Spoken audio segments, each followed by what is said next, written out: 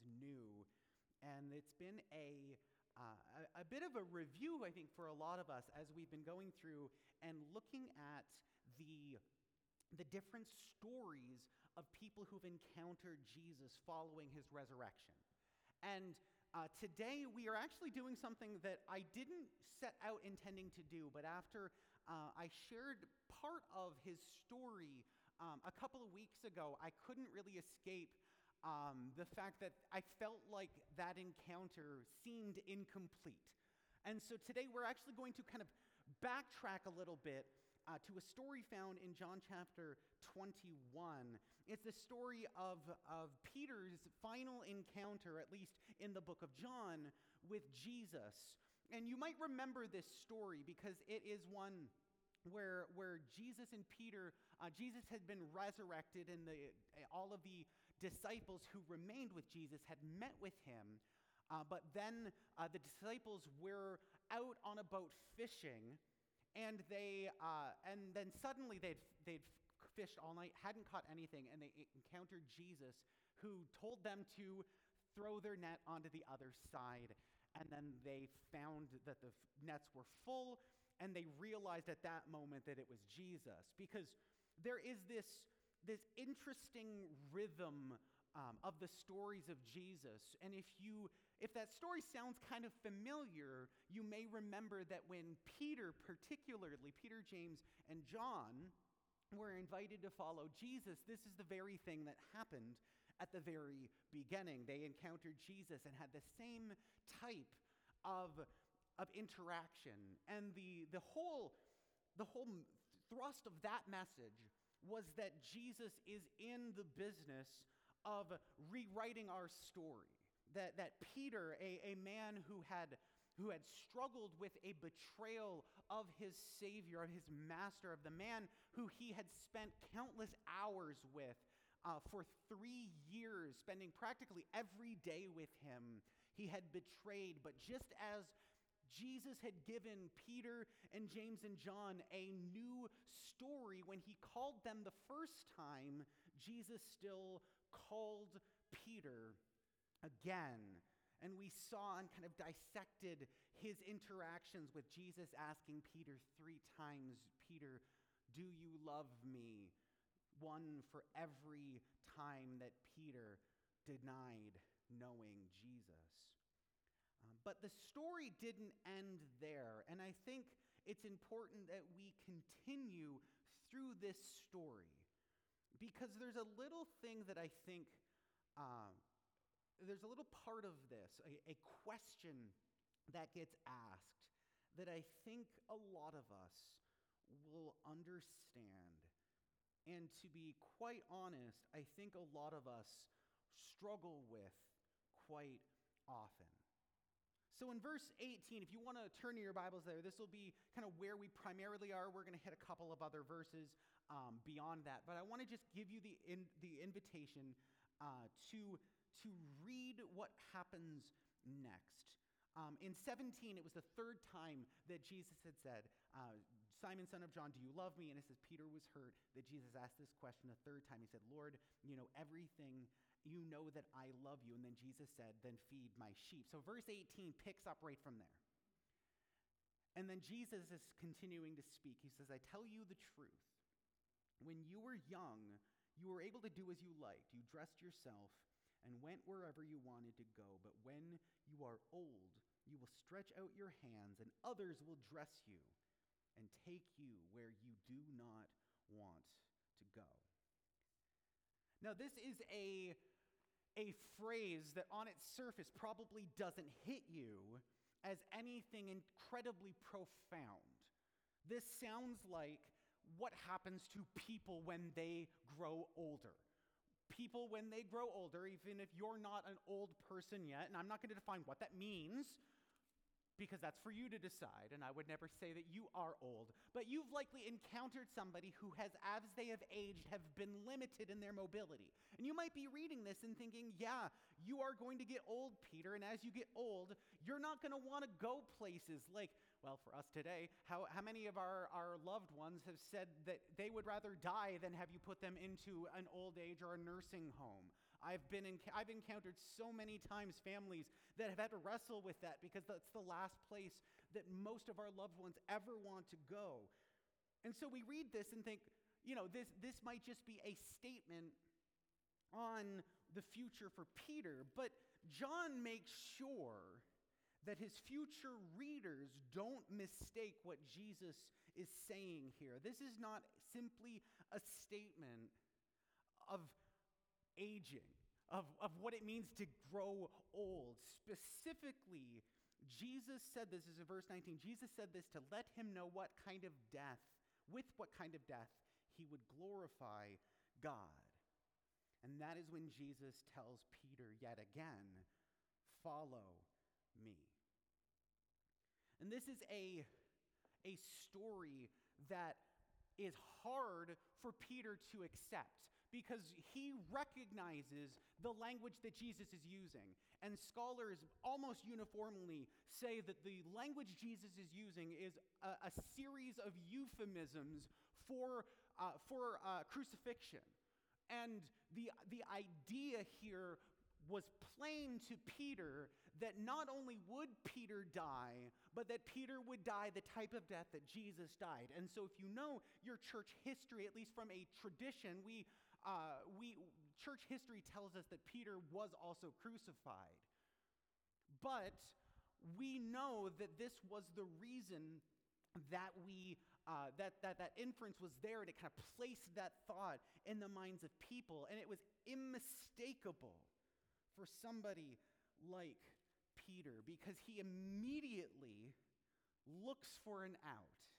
And this is kind of where I want us to focus on today. This is a key 2 verse that I want to land on and have us consider together, because Jesus tells him this, the kind of death that he's going to die, and invites him once again to follow me, to live how I live, and from the inferences here, to die as I died.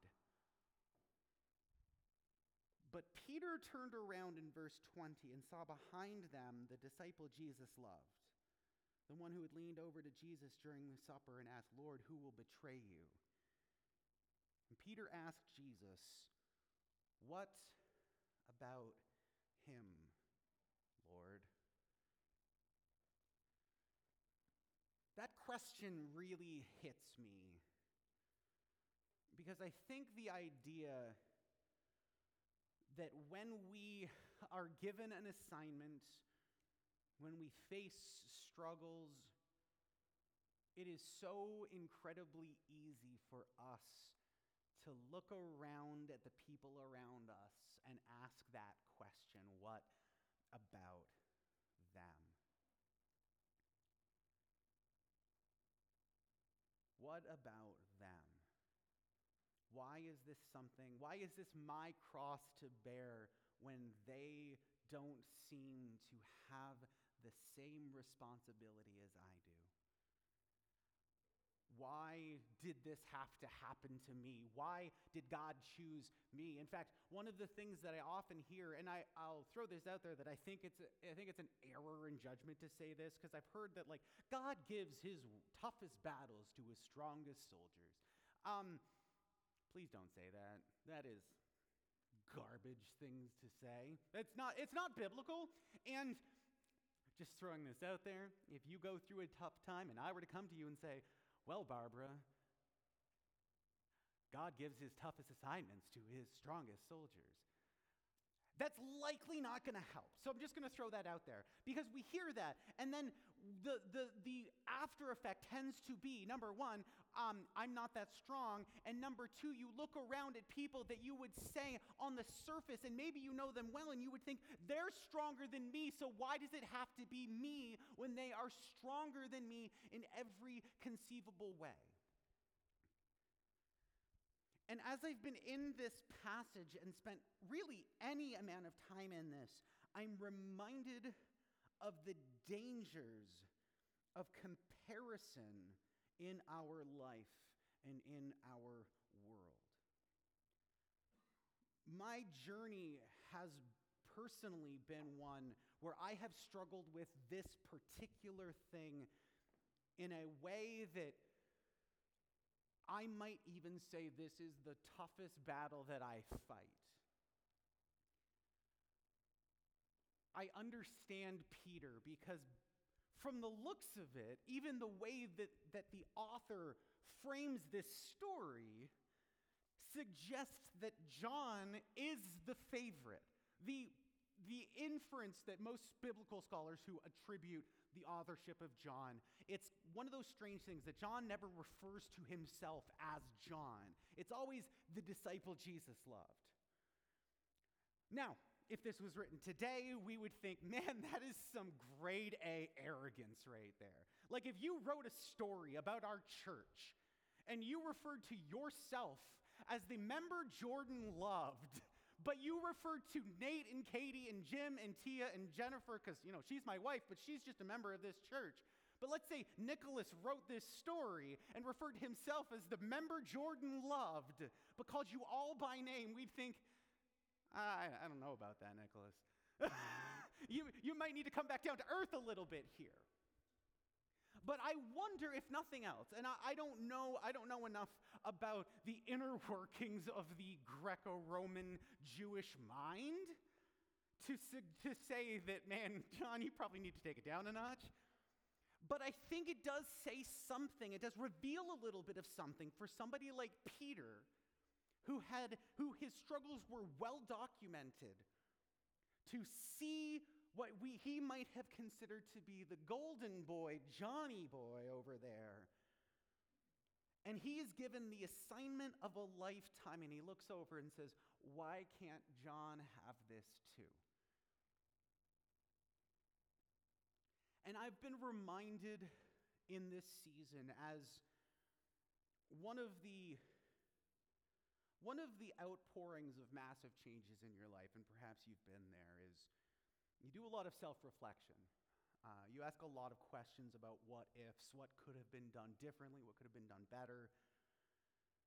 And at times you also find yourself comparing your situation to that of others. And it is interesting, and it is, I think, natural to see that develop, and that has such a toxic potential to really set yourself up for misery. And as I've been working through this in my own life, I've learned a lot about the best ways to kill your joy. Whether it's in a good season or not, whether it is in a season of joy or a season of pain, nothing kills your joy like dwelling on the situation of others. When you do this, particularly we live in, we'll talk a little bit about this in just a moment, but especially in the world that we live in where we have been taught, I don't know if it's ever been explicitly taught to me, but it's been implied that we only share the good. We only share our highlights, and we hide or minimize our struggles and our faults and our flaws. I think we probably all know at least one person that we look at on social media and think, maybe you shouldn't share all of your problems on Facebook. And that's maybe true. Yeah, there's some people that might be a little more dramatic than they need to be on social media. But it is interesting how we have this cultural value of don't complain. Don't share your struggles because somebody always has it worse than you. I've had that thought process, and this is just one of those things that I'm not ashamed of because I believe this is important. Take care of yourself. Take care of your mental health. In my counseling, one of the things I have learned is that it is one of the most dangerous things you can do to assume that your pain or your trauma or your situation is somehow less valid than somebody else's because it doesn't appear to rise to the highest level of trauma that it could possibly be.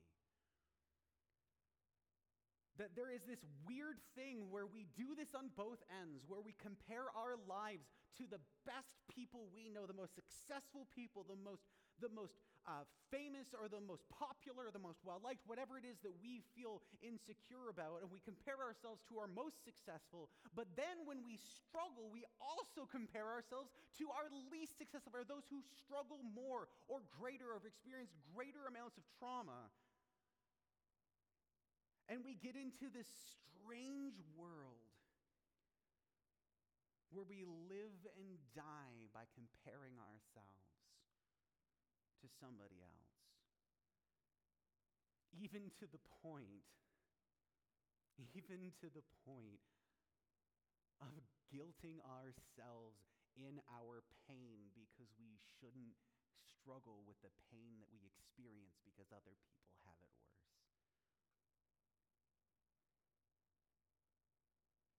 And when I think about the danger of that, I've been again and again coming back to the dangers of comparison.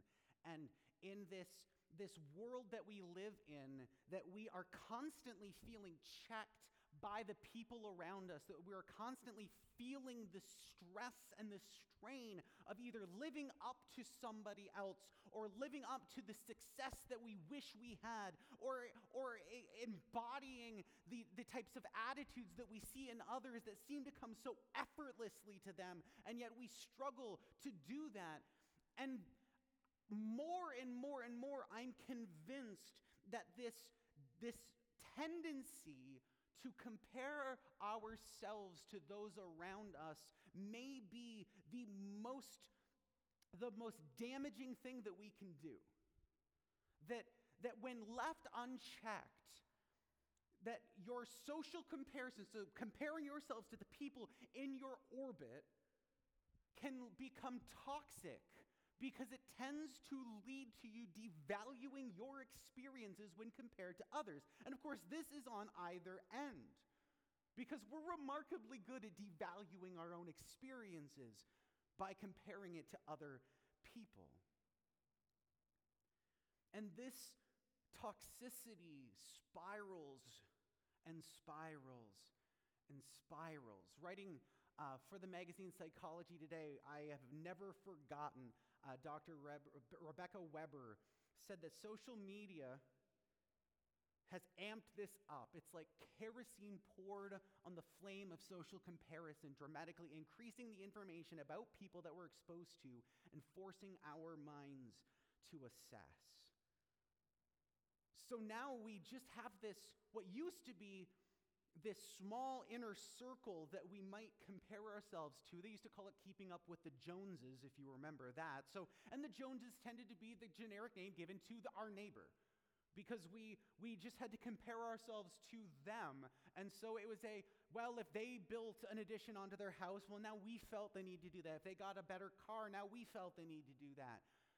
Social media has exploded this, because not only do we have access to people all through our even periphery of our social experiences. So it's like I met this person at a business after hours, and they sent me a Facebook request, and so now we're friends, kind of. I mean, they're cool and all, but like I don't really know them. But suddenly there is this opportunity to compare my life to somebody I don't know on a surface level that drives so many of us to lose the contentment that God has given to us and that God desires for us. In fact, I would say that where comparison begins, contentment so often ends. And while this is not new, so many of us miss this truth when we log onto our social medias of our desires. And this is an interesting thing, because I want to throw this added element into it, because you may be here and think, well, I don't use social media, or I don't care about social media, I don't compare myself to other people. This is true not just in your relationship to somebody else. And I think this is important for a lot of people, so don't miss this. This is true about your history as well. Because I've noticed this tendency over the last few years to pine for a simpler time or a better time or this predetermined season maybe in our lives or in history in general, and we think that we could be better if we just re-engaged in this way. And so your struggle may not be with comparing yourself to the person beside you or the person down the street. In your world, your contentment is the problem when you're comparing your present to some preferred place in the past. So don't assume that just because you're off social media and you don't wish you had the vehicle or the house or the husband of the person down the road means you're exempt. Comparison can rob you of your contentment just by wishing that you lived in a different time that might seem like it would make your life easier. By the way, just throwing this out there, don't wish you could go back too far. I think toilet paper was only invented in the 19th century. And I'm just saying, I've heard some people be like, I wish I could go back and, be around when our founding fathers were around. It's like, that sounds great. A lot of people died from a lot of preventable diseases and you had to wipe your butt with your hand. Sounds like a terrible thing to me. I don't know if I want to do that. So just throwing that out there. But understanding that there are a lot of people that struggle with this consistent pull, this consistent tension with comparing themselves or their society or their place in the historic timeline of the universe. And this can become an all-encompassing problem. This can become an all-encompassing worry. And this is not new. In fact, one of my favorite things about the Apostle Paul, Apostle Paul, if you aren't familiar, you're probably familiar with the name if you've come to church here, but the Apostle Paul wrote most of the New Testament. He is, outside of Jesus and maybe somebody like Peter, is perhaps the most influential individual in the history of the church. He did so much. In fact, we're going to hear a little bit in just a couple of weeks, a little bit more about how and why this man named Paul became so important to the history of the church. But one of the things I love most about him, really, it's one of my favorite things whenever I notice it in Scripture, because I'm a very sarcastic person. That's the type of humor I have. It's the type of comedy that I enjoy. And so I love when I can point out, because I've been told by some people who always mean well that my sarcasm isn't very Christ-like. And I don't know that I could say that, but I can tell you that it's very Paul-like. And Paul says, "Follow me, for I follow Christ." So I think I'm in good company, because he's talking about people who pump themselves up, that are convinced of their own worth, that are convinced that they are better than everybody else. And his reaction is the most sarcastic things perhaps anywhere in all of the Scriptures, with the exception of James. James is super, super sarcastic. This is what he said. He's talking about the way that they compare themselves to each other. He says, "Don't worry. Oh, don't worry. We wouldn't dare say that we are as wonderful as these other men who tell you how important they are." This is dripping with disdain. I love it. I love Paul. And he says, "But they are only comparing themselves to each other, using themselves as the standard of measurement." How ignorant. And I tell you, there's something profound here in his sarcasm, though, that tells us about the dangers of the standard that we use to compare ourselves. That when we set the standard, then anybody else either will so far exceed it that will make us feel inferior, or fall so short of that standard so as to make ourselves feel superior.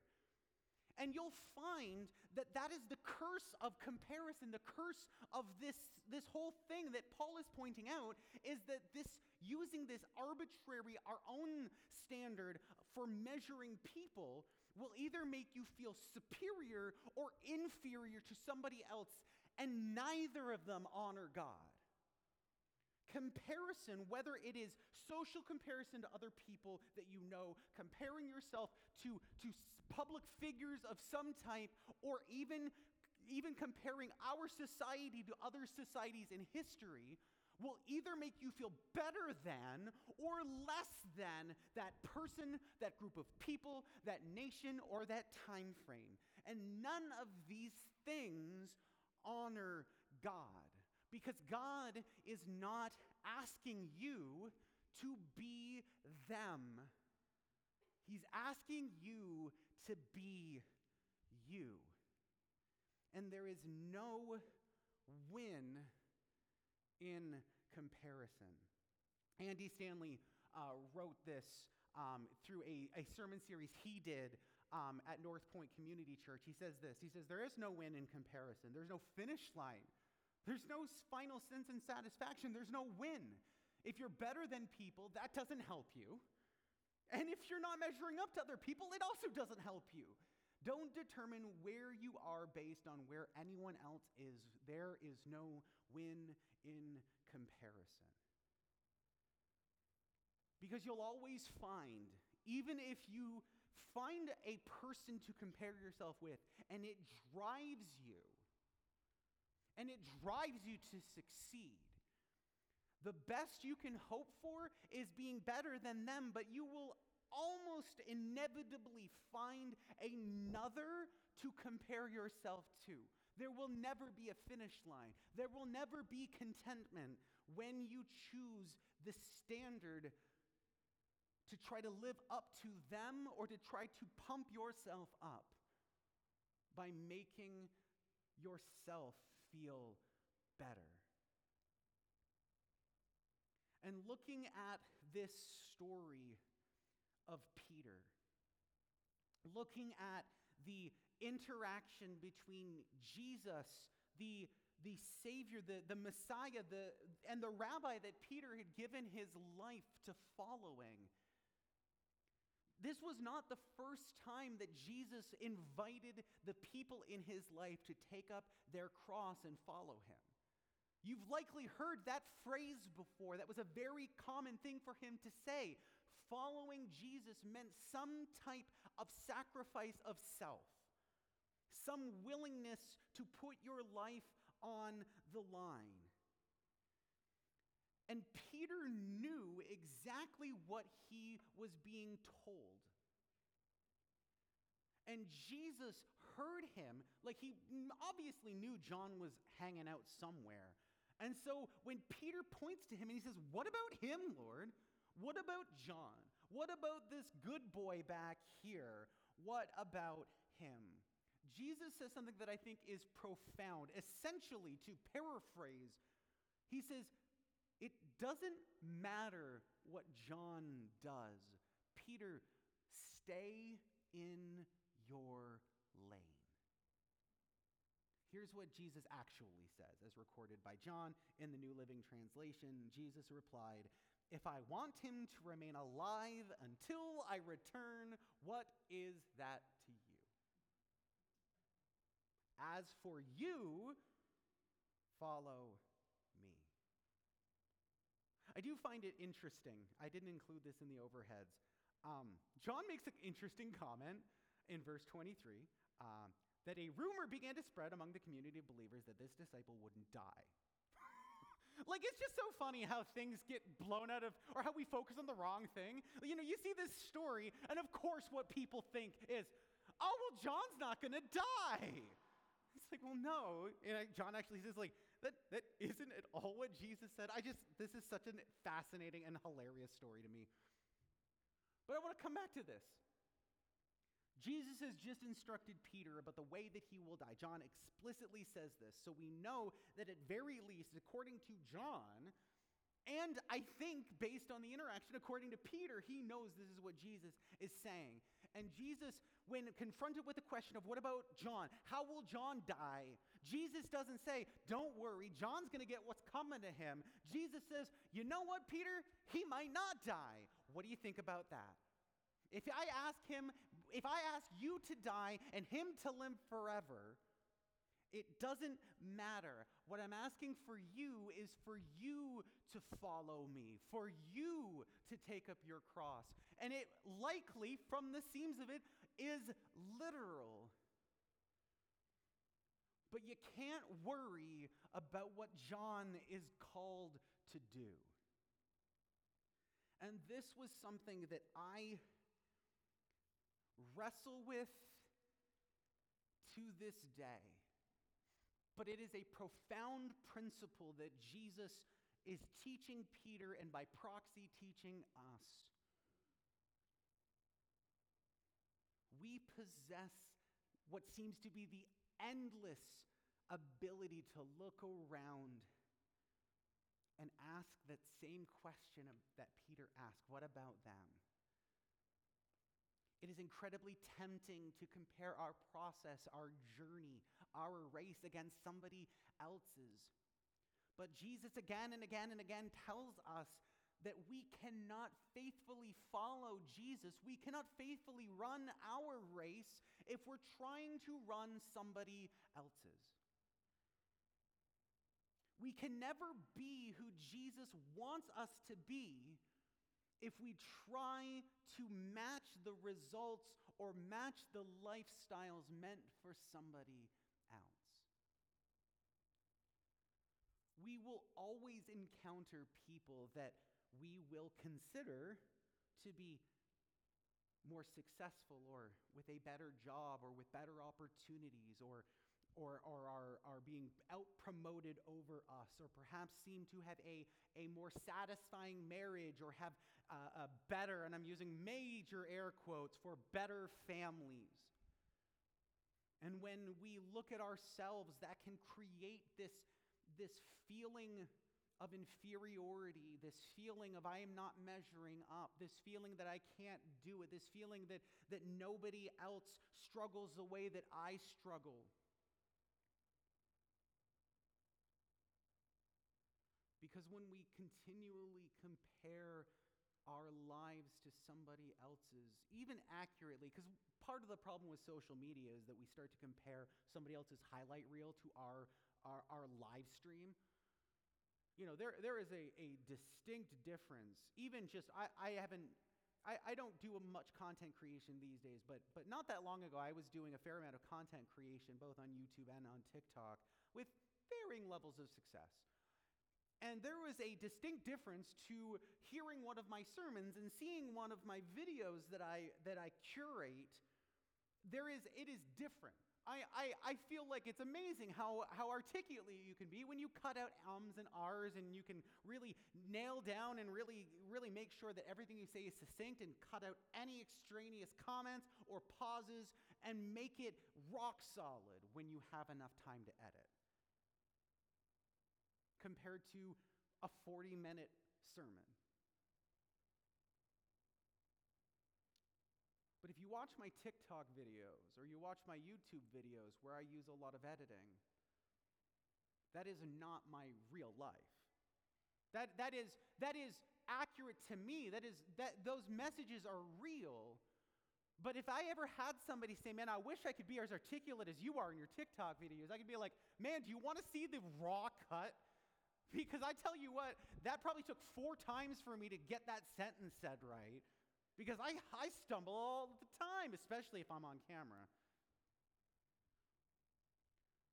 The closely curated world that we present in social media is not real life. And so comparing ourselves in real time to somebody else's highlight reel is foolish to begin with. It's foolish for your own mental health. It's foolish because you are trying to elevate your real life to an unattainable standard because the standard that you're seeing doesn't exist. It's not real. If you ask that person how accurate that is to their whole lives, they'll probably tell you that it's not entirely accurate if they were willing to be that honest and transparent with you. Because comparison pits us into this competition against one another. That's this continual, never-ending competition when Jesus never intended for us to compete at all. This was never his goal. This was never his purpose for us. I really appreciate, one of my favorite Old Testament or Hebrew books of the Bible is in the book of Ecclesiastes, and it is an examination by, often attributed to Solomon, or on behalf of Solomon, of wrestling with the things that, at least in his time, the world chased after, that people chased after. And early in that book, he says, I observed everything going on under the sun, and really it is all meaningless, like chasing after the wind. If there was ever a sentence, ever a statement that living your life continually comparing yourself to somebody else, this is it. You are chasing after the wind if you allow your world to rise and fall based on the successes or failures of others. Because God has a better standard for us. There's a couple of things in the passage that Cecile read earlier that I think is important. The first is that when we see that we are surrounded by such a great cloud of witnesses to the life of faith, this again is the New Living Translation, it's referring back to the history of the people of God who are there supporting us and rooting us on as we run our race. And one of the things that you probably notice, whether it is in car racing or bicycle racing or running on foot or horse racing, the easiest thing to happen is to get distracted by the people around you. When you are racing, you need to focus on yourself. That if you get so caught up in what's going on around you, you put yourself into a dangerous position. In fact, I've always thought it's fascinating that in horse racing, because of course, at very least, a NASCAR driver, it's a human, you can make the decisions yourself in rational ways. Horses don't get that option. Horses are just like, okay, you're running in this race now, you have no say in the matter. And so they actually put blinders on horses. Of course, their eyes are on the side of their head. And part of that is because these horses get spooked when they see all these other horses being forced to run in this race with these little dudes on top of them. That's a pretty terrifying thing if you don't have the rationale to explain it to yourself. And these blinders help by removing the distractions of the races going on around them and forces the horse's eyes straight ahead. These blinders are designed to protect them and to help them finish the race marked out for them.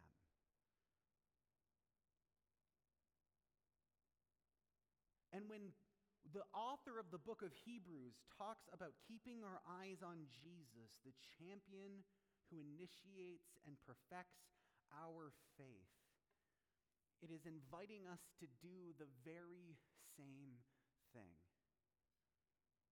To place our eyes on Jesus, not on the people around us, not ignoring the people around us as if sometimes it can be where we get so far into this relationship with Jesus that we ignore the need around us.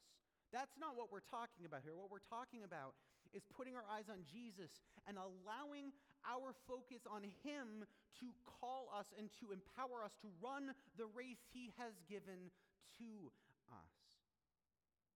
In 1 Corinthians 9, Paul writes again in verse 24, 25, and 26. I'm going to pick up in verse 25.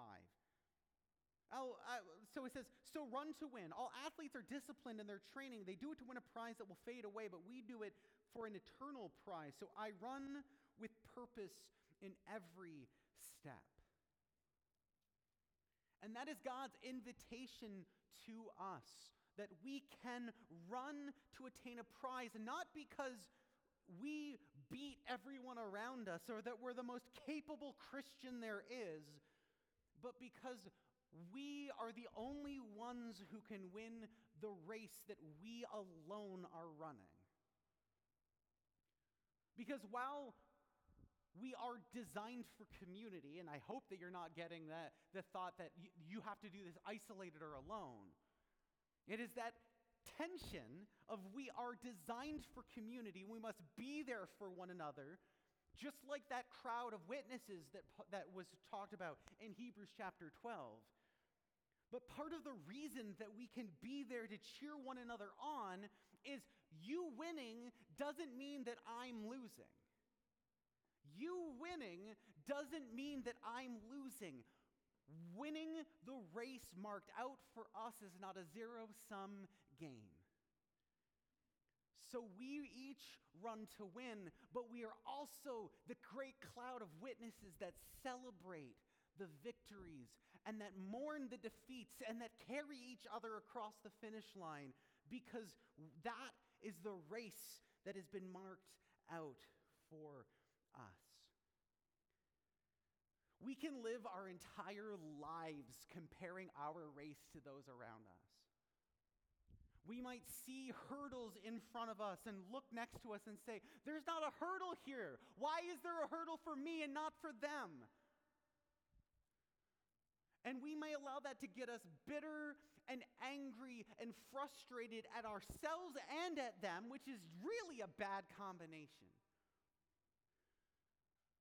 But when we choose, instead of competing with one another, to keep our eyes on Jesus and run our race, we remember that nobody can beat us in our race, because God has called us to be uniquely us and to run our race, not somebody else's. And so as you leave here this morning, my hope for you is that you would begin to rethink the way that you value and the way that you value yourself and the way that you see each other.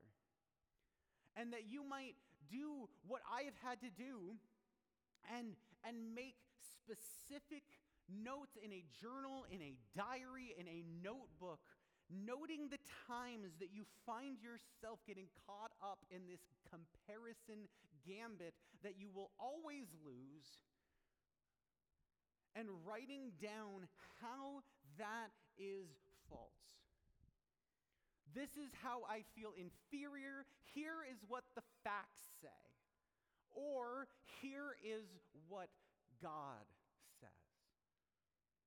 Because sometimes all you need is to check your facts. Because sometimes for me, I find myself creating these situations in my head based on incomplete information. And if you understand human psychology, it's not surprising. We can go down this road of comparing ourselves to a creation in our minds. So sometimes writing down the frustration, the comparison we're making, and then checking our facts is enough to do it. But sometimes you may be entirely right. And that's when understanding who God has made you to be and understanding how He has equipped you not to run their race, but equipped you to be faithful in your own. And that becomes freeing.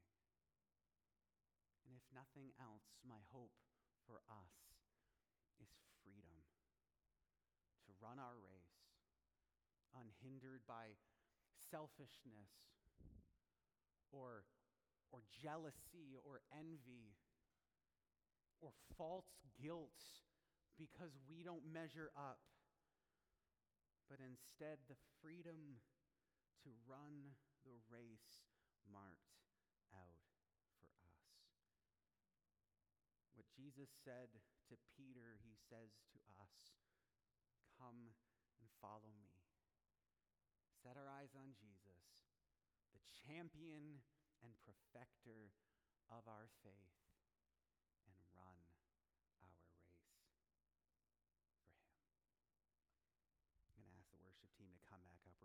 close our service together with a song called Build My Life. And I think it's so